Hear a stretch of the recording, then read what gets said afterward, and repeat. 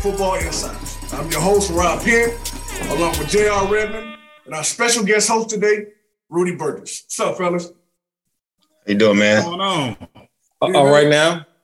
Yeah, for sure. Hey, today we got a special guest, one of my favorite receivers in Sun Devil history. Let's give it up for Mr. Derek Hagan. What's going on, boss? Not much, man. How you doing today? You know, on this Wednesday. Yeah, wonderful, bro. Wonderful. I've been waiting for this interview, man. Definitely one of my favorites. No, that's what's up. Appreciate it, man. You know, putting in a lot of work, a long time ago. Still working, but no more running like I used to. Yeah, no doubt. No doubt. Hey, let's talk about you transitioning from playing to coaching. What was the biggest adjustment?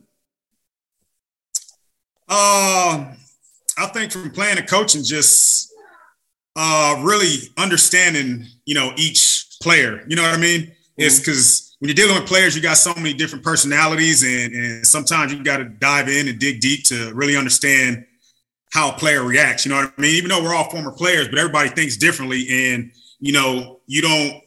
Sometimes you don't want to be labeled as the cool coach or, this is my homeboy coach. You want to make sure, obviously when you're talking to the players, you're able to get your point across. And it wasn't that tough, but, it's a transition that we think we know it all as players, but trying to figure that coaching aspect out, it takes a little time. And once you get it, man, it's you can take it and run with it once you truly understand how to really deliver some information and watch your players go out there and perform on a day-to-day basis.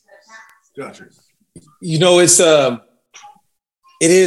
understand what you're saying. After I retired, I immediately started training. And the reason I started training is because of some of the coaching that I received on both levels, at the collegiate level and in the NFL level.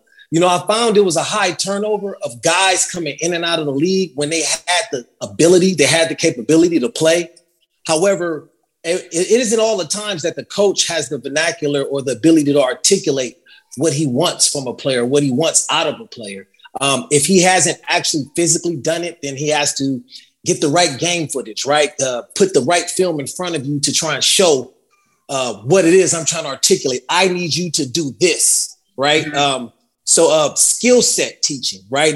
That's a difficult thing at the next level, right? They don't really teach skill set. You got to go find either other guys that played the game or watch guys that play at a high level to get your skill set better. You can always learn X's and O's and alignment and assignment, but can you speak to skill set training and how important it is to have a coach that knows what he's doing in regards to performance-based stuff? Right. Well, that's big time. Skill set, that's obviously number one. What I teach my guys is nothing but technique. The guys that I've worked with over the years, it's all about technique, because you don't have technique, it really doesn't matter what you do, because, we can be playing ball in the fourth quarter and, you can be going up against, let's just say, the best running back, best linebacker. And if your technique is not on point, he's probably going to be right on you. You know what I mean? So that's one thing I try to really help on my guys, just to really understand the details and art of really truly being a wide receiver, because it's an art. You know what I mean? It's a craft, and you got to have that craftiness, and that's something I always try to pass down to my guys. Is playing receiver. We do the most running. You know what I mean? We run all day and we catch all day. Two things we got to. That's what we do. So if we're not, up to speed and capable of doing that, obviously you're not going to be on the field, but you just got to have that skill set. Because if you don't have it, you're not going to be on the field.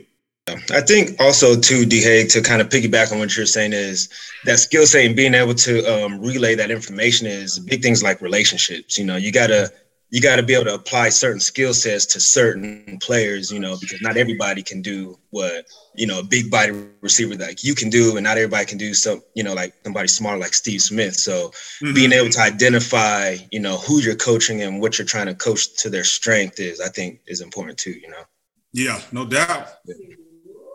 Hey, so this week we have Stanford. Hey, let's talk about one of the games that you dominated against the Cardinals. Man, I'm trying to think back. That was, what was that, 05, 03, something like that? I think I had I think we're up at Stanford. I know you guys were talking about it earlier. I don't think ASU's won, at Stanford in a long time. But, from what I remember, I think I had one game up there where I had, 2 or 3 touchdowns. And, I think it was like 3 or 4 catches for like 150 yards, 3 touchdowns, something like that.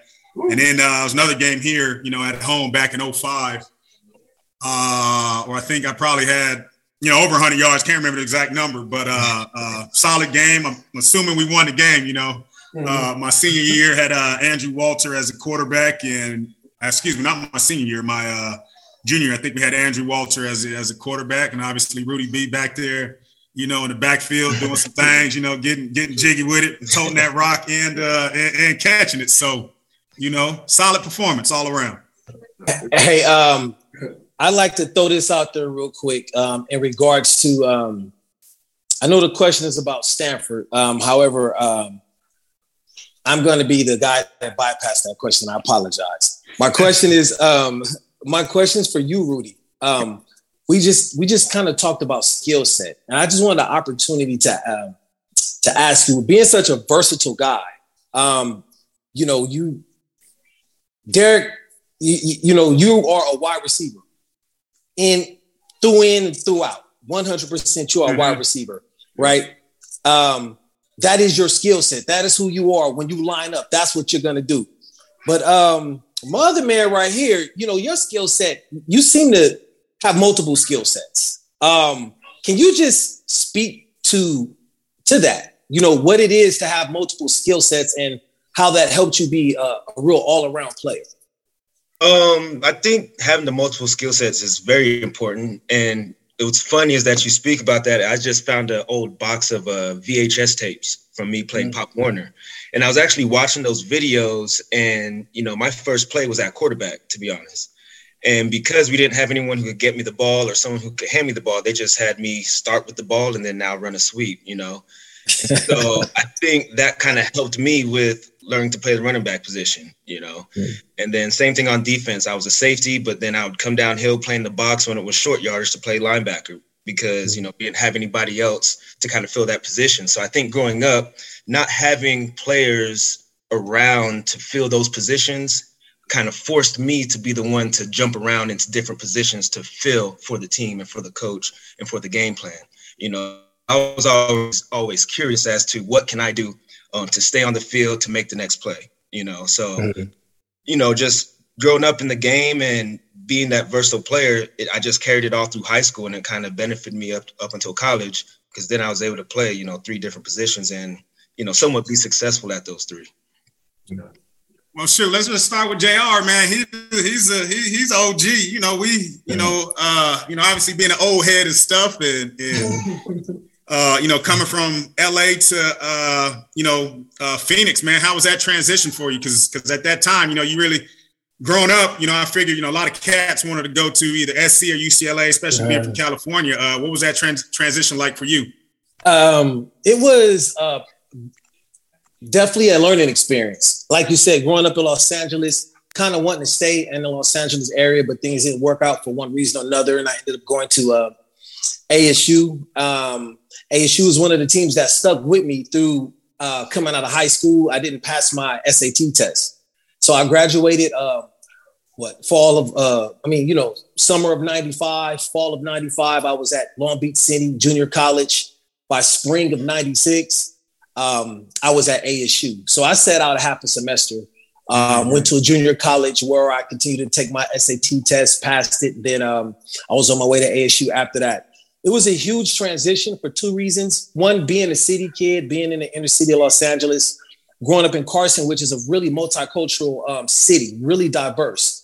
But it's majority minority. So, I was really a bit culture shocked walking across campus. I didn't know there was that many white people in the world, let alone in one place. So it was kind of like, whoa, but after maybe my first year, and I started to develop friends from all cultures, from all backgrounds, things started to get a little bit easier for me because it paralyzed me because I was in an unfamiliar surrounding, and I didn't know anybody. For every 400 or 500 kids I see one person that looks like me. when, it was just a polar opposite at home. So that was a little bit difficult for me, transitioning, just being out of the culture that I'm normally in and being in a completely different culture, completely different atmosphere. But the football part of it was lovely. Right. It was lovely. It was nothing but love. From Pop Warner to high school, your game elevates and you walk within that, or you get passed up. From high school to college, your game elevates and you step up and you walk in that, or you get passed up. I was fortunate enough for my game to always elevate and to be able to stay in that elevation. Every time our game elevated, I went up a level, I played that way. And it was just awesome to get the opportunity at ASU, because like you had, and like my other man on the phone, Rudy, had, when it was your time, your number got called. Right. That was, your number got called. You got to show exactly why your number got called. So that was the big thing about going to ASU, is because when they have ball players, they use their ballers. Sure. And I time and time again, as the years have gone, as I left, I got to watch all you dudes that still hold records today. See, this is how you know who the ballers are. You've been gone 5, 10 plus years, your records still stand. Right. Your record, I've been gone 20 years. My records still stand. No, that's what's up. You know what I mean? So let me add on to that, JR. DH, with him saying that you're transitioning through the levels, when did you realize that you could play on that level at the level that you played? You talking about in the league, or you talking about? I'm talking about at ASU. At ASU, from that high school to college transition, let you know that you have arrived. Man, probably for me, it all started in practice, man. Obviously I wasn't heavily recruited. ASU was the only Pac-12, Pac-10 offer that I had at that time. And, obviously, I felt snubbed by SC, USC, obviously being a Cali guy growing up in Palmdale, that was, where we wanted to go. I heard that before. Never got offered by him, got offered by Fresno State and I think Idaho and UNLV, and said Arizona State came around, and it was a no-brainer for me. When Dirk Cutter and Ron English, when they came out to Palmdale, because at that time, not too many coaches was coming up that 14 freeway. And, once I got out to practice, like I said, I wasn't heavily recruited. We had another receiver that was a 4-star recruit. One of my guys, Terry Richardson, who was from Corona, he was a big time prize recruit coming in. And my whole mindset was, I'm not going to redshirt. You know what I mean? I want to play. I'm going to be a true freshman. And I brought it daily, man. When I stepped on that practice field, it was, there was no denying what I wanted to do. I didn't want a red shirt. I was like, I'm coming in to play. I don't care who's in front of me. It don't matter if you're a junior, senior, sophomore. Somehow I was going to get on the field, and it just worked at it day by day. Learned from the guys that was in front of me. I think I had Sean McDonald, Daryl Lightfoot, Skylar Fulton. 3 guys. That I learned a whole lot from. Justin Taplin, the OG, number 4. J-Tap. I was learning from all those guys. My freshman year, they taught me how to work, and, I just came with it and brought it daily. Yeah, and along that recruiting trail, D-Hay, I remember, for me to step my game up, it was when we were battling back in high school. Like you said, not many people were coming down that 14 freeway. Right. And for anyone to come, me going up on an Air Force base, that was even more critical to get out there and recruit, and to be honest, you was farther out than me. Absolutely. And honestly, I almost appreciate you, because without you, there's almost no me, because if you're not getting recruited in Palmdale and the Antelope Valley, nobody's coming down that freeway to find me down in those lower slums, And so I think in my recruiting trail, to see someone from the Valley, someone who I played against like you, to go to ASU, that kind of solidified and kind of opened up my eyes, because I was committed to Washington State. Right. You know what I mean? But then, to see you in the paper leading receiver, and then I was leading receiver from week to week, we're battling in the Valley Press stats here and there. And then once you go to ASU, I'm like, man, if he did that, man, I just need to dominate here in the Valley. And, man, I can write my story just like that, man. So, to this day, that's one of the humbling stories that I have, and I, be able to tell a lot of these kids that, anything's possible if you just grind to it. You just got to step up to the challenge. Right. Hey, so Rudy, punt return, handoff, or running a route from the wide receiver position. Give me the ball now. Handoff. You want that handoff? I want the ball now. There's too much going on when you need the quarterback to get me the ball. I've always told that to these guys. I said, give me the rock now. I don't want no screen. I don't want to run no route. I don't want to depend on no line. Give me the draw. Put it in my hand. You hear these guys? That's what's up. Hey, we call it poetry in motion out there on that island. Set him up, go ahead, stack him, and get going. You know what I'm saying? Yeah, that's D. Haig's book right there. Oh, yeah. Hey, fellas, this week, like I say, we play Stanford. They just came off of a victory, squeaking by Notre Dame, who's really, just getting by this season, So what are we looking at this week going up to Stanford? We're both 2-4. I know Coach Shaw has something for us. Let's get it going. What do you think? What will it take for us to get that victory out there? My personal opinion, I think honestly, we need to, one, control the game a little bit more. And what I mean by that is we need to get more plays out, and run more plays.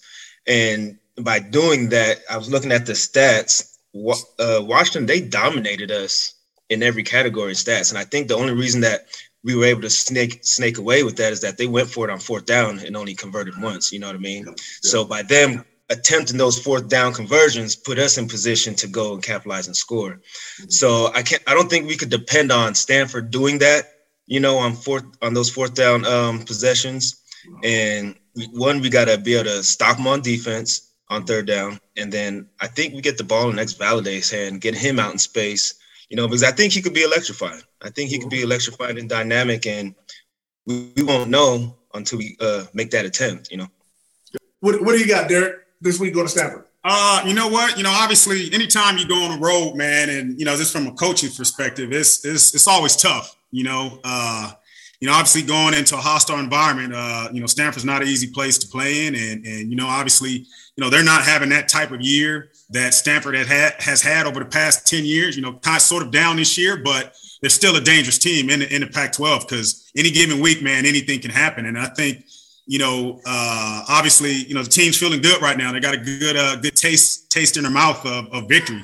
Took a while, took about 3-4 weeks to get the job done, but they got it done. But now they got to flip the page and turn into these road warriors, man. It's you're going in there, you got to come in and just sit there and play some sound football, man. You got to show up for 4 quarters and whether it's on offense, defense, or special teams, you got to be able to click on all sides. We just got done talking about Valladay, man. I think he's one of the best running backs in the Pac-12, and for the staff to go out and recruit this kid and obviously using the transfer portal to get him to come here, that's big time. And now you see what the wideout Elijah Badger is finally starting to do. He's finally starting to step up to the plate and live up to the expectations that we had when we recruited him. So he's finally playing a part, and once they get this thing going, man, I think sky's the limit for him. But you just got to come with it on the road. You got to block out all the noise. You might deal with a little crowd noise. But you just got to take it one play at a time, man, and throw all the marbles out there because right now, they got nothing to lose. Just put it all out there and go get it. I think in order to win a couple things, I think we got to run the ball effectively. I think it's going to start up front. I believe third down on both sides of the ball are key.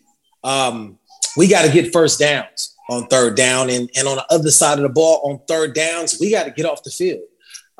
We can't allow, a lot of third down conversions after we've, played 3 sound downs of defense to not let the big play or the minimal play that turns into a big play happen. We also got to get a big play out of special teams. We need a kickoff return. We need a punt return. We need a block. We got to get the special teams to show up to affect the game for the offensive standpoint or from a defensive standpoint. Well, now we go to Juan for the keys to victory. What's up, everybody? This is the Mexican Menace with the keys to the game. Stanford's a very big game. Both teams won their last game. Stanford beat Notre Dame, and of course, ASU pulled off the upset against the Dogs. But what's going to happen this week? You got 2 teams that are 2-4. 2 teams that's safe to say are on the struggle bus. ASU's trying to find an identity. They did find a way to win that football game. and now they're looking for a way to possibly salvage their season under new coach Sean Aguano. So what are going to be the keys to beating Stanford? Stanford, of course, is used to winning. David Shaw, while they're 2-4, don't go to sleep on these guys. They do have some firepower, but they do have some very glaring weaknesses. So this is the chance for ASU to do something special here, get 2 wins in a row, and the first key is going to be ground and pound. Stanford's giving up 197.5 yards per rushing per game, guys. That is huge. When you got Xavier Valade, you got Daniel Ngata, you got a lethal 1-2 punch there. That offensive line should be fired up, getting ready to move those chains, get that ground game going early, and get it going often against the Cardinal, so that you can keep that offense on the sidelines and get some points out of some of these drives. The second key to this game, Stanford has given up 17 sacks on the season. That offensive line is not the offensive lines of old, where you saw several players go to the NFL. It's not the same Cardinal offensive line that it was before. That quarterback, you got to Tanner. Get to him. You got to find a way to rattle him, get sacks, get pressures, blitz, whatever has to be done. This D-line has been looking for an identity. They've been looking for a way to make themselves known. This is their chance against that Stanford offense. And the last is stay hungry. Stanford's 2-4. Like I said, ASU's 2-4. Yes, ASU beat UW, but you can't get complacent here. You can't think that you're better than what you are. You got to keep that one-at-a-time mentality, keep that nastiness, that aggressiveness, that intensity that helped them beat University of Washington at home. You got the Stanford Cardinal at home. You want to chop those trees down. You got to stay hungry, keep things in perspective, get to 3-4, and let's have a chance to salvage the season. It's going to be a great game at Sun Devil Stadium. Forks up, go Devils. See you next time. Thank you for tuning in. This show right here is ASU history. Hey, till next week, we'll see you later on ASU Football Insiders. Thank you, fella. Proud. Appreciate it.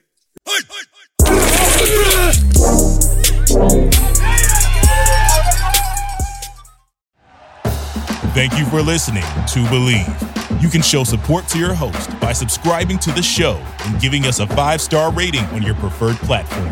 Check us out at Believe.com and search for BLEAV on YouTube.